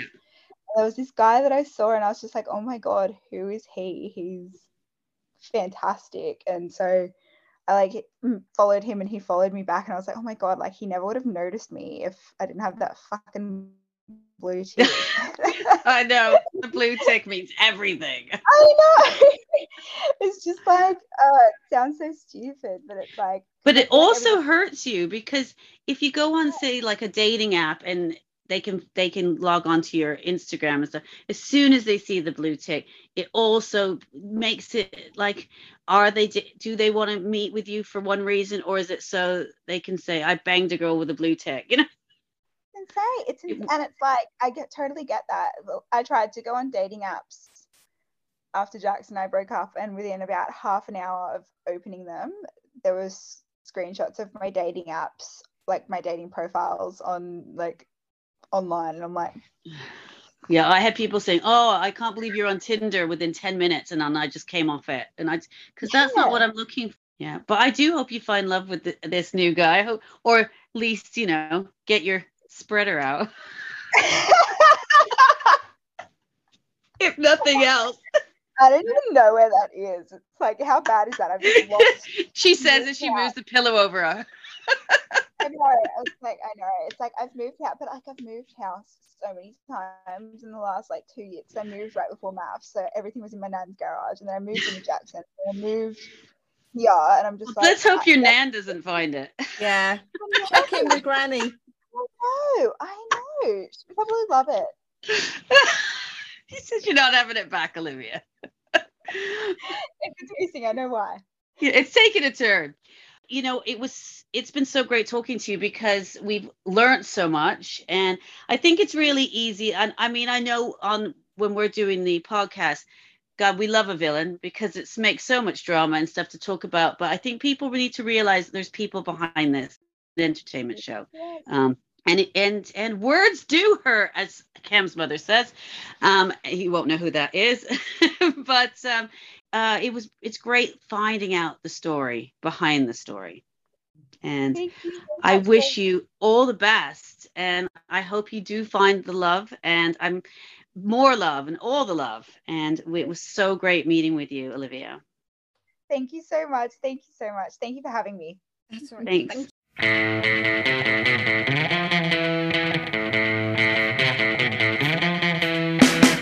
So Jan, oh my God, right? Olivia, she was fantastic. I know. I've learned so much. And there's like lots of stuff about being what it's like to be a villain after a show like that. Yeah, I mean, quite the tough. edit is tough on a lot of people, but to live your life afterwards with that kind of abuse it's shocking, isn't it? Really. Again, people, it's lovely to love the show, it's love to hate the show, but Jesus Christ, leave people alone. Yeah, absolutely. These are people are merely players in a far bigger thing. That's right. Unless it's Harrison and then go forth. Oh yeah, absolutely. Speaking of which, we better talk about what's happened on this Thursday night episode. Oh my God. Again, dinner. What do I say? Dinner parties never let you down. And last night was, you know what? Harrison is a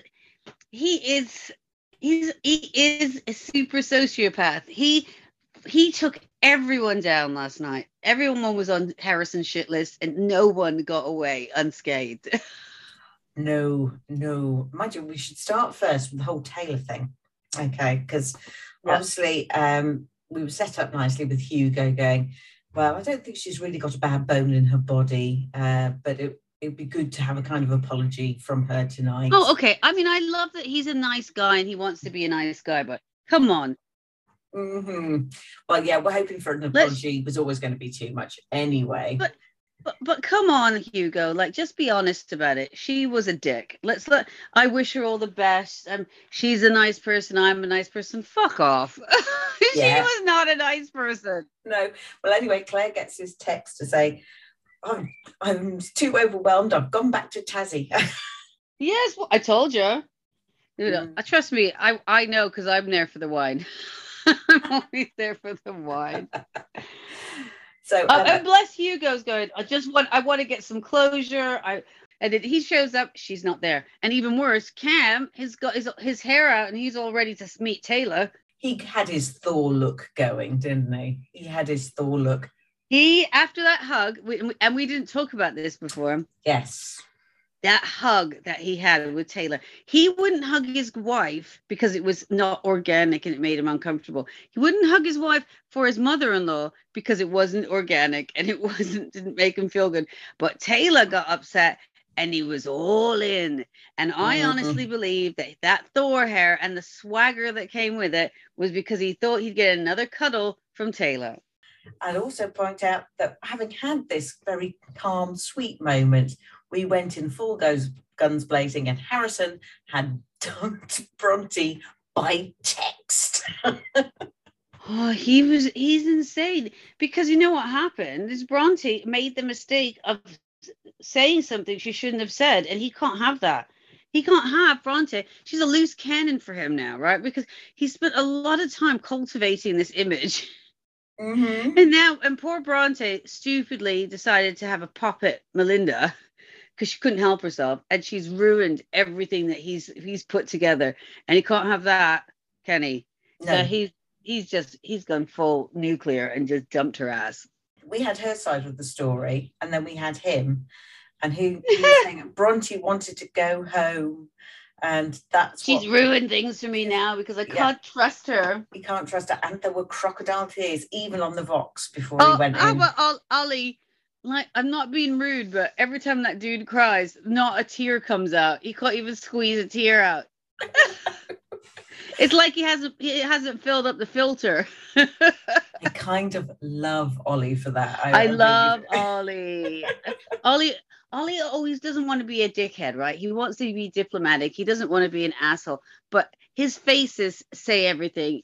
His Yes. faces to Harrison say everything, don't they? They do. They absolutely do.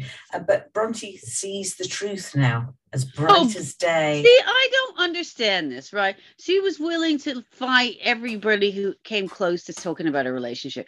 Then next thing, cut to dinner party. She sat right next to Melinda on that couch, yes? Yes. But like they're busy mates. And she's seen it, and she can't believe she couldn't see it. She couldn't see it, what, 12 hours ago? But seemingly she was blind until they had that fight. Yeah, see, I don't know. Then the Kool-Aid wore off. Again. I understand over a period of time when things start to go south and you start to realize, but she went from I am all in, I love him, to I can't believe I had the rose-tinted glasses on. Come on, Bronte. Nobody realizes that quick. What she realized is that he said, do everything I say and we'll go all the way to the end. And then he went, nah, actually, I've changed my mind. And she's like, fuck, we had a plan and you lied. That's really what happened. Yes, I think that is very much what happened. But when she left the dinner party, he didn't even stop eating. Like, I didn't realize she'd actually left. Now, Hugo was a bit shocked about the Tassie news, but he was surprisingly supportive of Taylor. Now he knew that she was gone. Yeah, you know what, though? Come on, Hugo, get some balls. I understand. Yeah, right. Like, you want to be a nice, decent guy, but you're allowed to have a fucking opinion about it as well. She was a dick. Just say it. It's okay. But he wasn't unhappy that she wasn't there. Oh, no, yeah. He said it would be great to hang out with the guys, have a drink, and say goodbye. Yeah. Without her in the background pulling those faces. When Bronte comes in, she goes straight over to the girl pack completely. Yeah. Yeah, but I just think it's so weird because she was so against all the girls, and then suddenly now she's like, oh, guys, and they're all like, yeah. Yes, but we had Claire, a brilliant line from Claire, I think. Bronte's finally seen Harrison for the giant purple pimple he is. Yeah, Claire had a few lines that were good yesterday, didn't she? You did. She did, but I do like the, take your shirt off. Yeah, Harrison, take your shirt off, stick it on a pole because you're a massive red flag. It's like, go Claire, go Claire. Glug, I mean, glug. Come on. Did I not call it on episode 2 of this show? Oh, red yes. flag, ahoy, red flags ahead. But then we had obviously more crocodile tears from Harrison on the couch of the boys. Honestly, I'm surprised Harrison didn't shit himself. He tried so hard to squeeze out a tear, didn't he? Yeah. But nobody was buying it. No. Just nobody was buying it. Everybody's faces, they're like looking at each other going, what's happening? What's happening? Where I'm coming from is just like, I'm on this journey. I was prepared to move and have her meet. She met my son and now I can't trust her. Dude, if you introduced her to your kid because you're a massive wanker, and that's so unfair on that kid. He basically used his son as a pawn in this whole bullshit game. I thought that as well. So hello, social services. That's low. That's really low. But Bronte realised when he started his talk, and he said Bronte continually breaks his trust. Oh, he talked about her like she wasn't there. She said, if that's not emotional manipulation, I don't know what is, because she finally realizes what he's doing to her, which I think, oh, good. I'm glad you feel that stuff. I mean, I don't know how I feel about the whole situation because I can never decide if she's co-conspirator or victim, but at least she got there. However she got there, and finally the penny fucking drops. Well, I do think she was genuinely upset, and she did stop when she did stomp off. She and Lindell, let's point that one out again. Finally, Lindell gets it right, though. Yeah, true. And she's there giving her a hug, and she really is crying her eyes out at that point. Yeah, and then we see her stomp out with pride. And goodbye, Bronte. I think it's. He doesn't even get up, does he? He doesn't even care. He doesn't even say, "Is she coming back?" He doesn't go and check if she's okay. He just fucking carries on eating his dinner. Yeah, and then, he does. And then deciding to hone his sights on the next couple that he's going to wreck. Yeah. Well, yeah. He goes for Melinda and Leighton, and that doesn't work. No, that was the first move. That's his first move. After he tried to be victim again, saying, I feel like I've been taken for a ride here. But Claire makes a big mistake at this point because she calls out his emotional manipulation and argues with him. Big mistake from Claire. She should have kept her fucking head down. Absolutely. She gives the giant red flag comment. And then you see a Vox and Harrison pretty much vowing to take, get his own back on Claire. And he starts with saying there's a problem with their relationship. I love that Claire has decided to continually fall on her sword and she's not making excuses for her behavior. But when he's saying, you kissed Adam because you had that passion and that you don't have for me. It didn't come from passion for Adam. It came from the fact that he treated her like shit at the beginning, gave her no love or affection, and made her feel worthless. And that's why it happened. I wanted her to stand up and say, that's why all this stuff happened. Like, this didn't come out of nowhere. Like, she didn't stand up for their relationship. She just sat there and went, yeah, I'm sorry you felt this way. I don't get it. Yes, I agree. But I think she was so flummoxed, perhaps, about what was going on. She didn't have a good enough argument, and she just tried. Yeah, she got Harrisoned. Yeah, she got Harrisoned. Yes, but she tried the Evelyn move, at least of trying to keep calm about it all and not be, drawn by Harrison into some sort of slanging match. He just slipped in what he knew was Jesse's biggest fear, and just completely undermine that relationship in one foul, sweeping move. I mean, pretty good gaslight going on there. That's all I can say. Amazing. Now, because we'd had all this drama and we were thinking, oh my gosh, what we can't take anymore. Then we have the dun dun dun move, and Taylor wanders back in. Oh, I know. Just when you thought it was safe to go back in the water, right? Oh. Doing it. Absolutely. She's taken a flight back from Tassie, and she remarkably and weirdly wants to give it another try. Hugo. She can't even fathom when Hugo goes, thanks, but no thanks. And she's like, no, you're not hearing me. I want to try again. And he's like, oh no, I heard you. Good for Hugo, I say. Yeah, absolutely. Exactly. He had quite enough, thanks. But yeah, I wondered if she wanted to stay in. Mm. And he played a smart move. You knew there was more wine to be had. Well, there was a smart move because he said to her, I think we shouldn't even bother with the commitment ceremony. Yeah. I think we should just go and tell the guys now that we're leaving. Oh, but then she still fucked him, didn't she? Because he went in to try to say, look, we're going to be friends, but this is it. And then she went, yeah, we're leaving. But having said that, he got out of her turning around at the commitment ceremony and putting stay and making him stay and put him through whatever special kind of hell just because she wanted to be on the telly or do whatever she plan is, maybe Cam. Yeah, I think that is what it is. I think she came back for Cam. And she really did try very hard to gaslight him into thinking there was some kind of relationship. Oh my God, he was like, no. The look of confusion on her face when she thought, hang on, I've just promised him. She thought he'd be so excited that she's given him another chance. She couldn't wrap her head around it, could she? No. And Melinda quite rightly said, we're in a circus right now, and Harrison is performing lots of tricks. Oh my God, so much so. Like it was just crazy town last night. Yeah, and Harrison tried really, really hard. He then tried to have another go at Mel, and Mel called him up, deflecting the attention away from him onto Claire and Jesse. And the fact they kept saying, why have you broken up with Bronte? It's Melinda's fault. Yes, absolutely. And you could just see Ollie was just enjoying this so much. His face was just a picture. I know, bless him. In the end, she said, just stop, Harrison, just stop. You're not worth my time.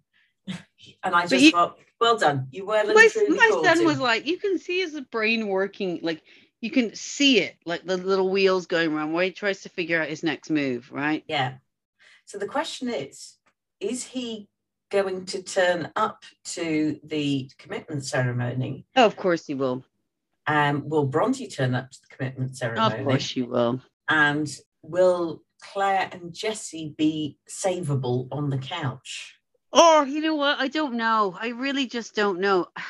I had such high hopes for this couple, but if they can be derailed, see, this is the difference between them and Melinda and Leighton, right? They may fight all the time, but when someone gets into the middle of their relationship, they are, like we like to say, Teflon, and it all bounces off them. Whereas Jessie and Claire seem surface happy, but there's no substance to it, right? Yeah. That's very, very true. Because otherwise it wouldn't be broken by some douchebag like Harrison that quickly. I mean, honestly, if you were in the experiment, even if you hated your partner, you'd stay just to spite Harrison, wouldn't you? So I think we need to go to our Dick of the Week. Now, it's quite hard to find anybody more dicky than Harrison. I know. It's almost like he's doing it at a professional level. I was thinking maybe Taylor. You know, she was pretty awful with the whole kind of. Oh yeah, I think Taylor might be giving Harrison a run for his money this week. I mean, she tried really hard with that whole sexting thing, and then disappearing off to Tassie and making a surprise entrance back. I almost want to give it to Taylor because we'll have more dickiness from Harrison. Like again. He hasn't reached his peak yet, it seems, because even though every week we think, oh, he can't be a bigger melt than this, it just happens, doesn't it? It does, but will he just go on Monday? That's the question. I think you'd have to. Again, yeah, will he go? Because I feel like Harrison doesn't want to go. So, do you think he's going to have a change of heart, stay, and force Bronte to stay with him? Yes, yeah, I think exactly that. I think he's going to be like, I can't trust her, and it's really set me back. And I thought we were in such a good place. I mean, I introduced him to my kid. That kid's probably not even his real kid. He's probably just like hired a kid to pretend to be his kid for the week for Bronte. Rent a child. Yeah, he's probably rented a child. He probably doesn't even have a kid. And I think he's going to go. But I owe it to Bronte and I owe it to myself and my fake kid. Just give it another chance. Well, yeah, I think that is very likely. Or do you think he realizes he's not going to be able to make it through homestays and he thought he'd quickly blame it on Bronte and go before the sister had a chance to get at him? Yeah, now there is a very good point. Maybe he's terrified of the sister and does not want to do the homestay. I think that's a really good point. Thank you. That's why I'm here, Jan. That's why I'm here. Right. So that takes us on to maths. So Amy has sent us cute every time Claire says cute. And I think Maths Bingo is kicking my ass because I'm drinking more than I'm listening at this point. Well, that's going to be it. Our Maths Bingo word for this week is going to be cute every time that Claire says it. Thank you, Amy. Thank you very much, Amy. We're enjoying your contributions immensely. Send in those bingo words. We love them. Send in all your feedback. We're very excited about that. Don't forget to send in or make comments about whether you think I'm a cruel and heartless bitch about thinking Pinata is a crap present. It was filled with Ferrero Rochers, which everybody knows is the most classic chocolate. Yeah, it was rubbish. It was absolutely rubbish. You're dead inside, Jen. Dead inside. Just went down the supermarket and picked up the first thing. That's what he did. I feel bad for your husband. He must have to work really fucking hard, Jen. Oh dear. Right. So guys, thank you so much for listening. And again, please listen, share, like, and feel free to leave us reviews, if they're good. Yes. If not, keep it to yourself. But please do follow us because we don't want you to miss an episode. Absolutely not, because they just get better and better. Thank you to Maps Australia for bringing the drama. Thank you, Jan, for bringing the gin. Oh, and thank you to Sexy Jen for killing me one episode at a time. And the beautiful curlers as well, because I've noticed you've done your hair with those. Yeah. Thank you, guys. Thank you to all our listeners. Thank you for all your support. We're moving up the charts. It's being listened in loads of countries. And please join us next week when we have more exciting guests. Yes, we do. Goodbye, everybody.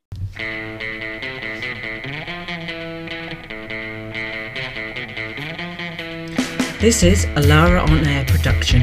You've been listening to Lara Eyre and Jan Ansell, with special guest Olivia Fraser. Music by Drop Top Panzer. Edited and produced by Maud Lambert.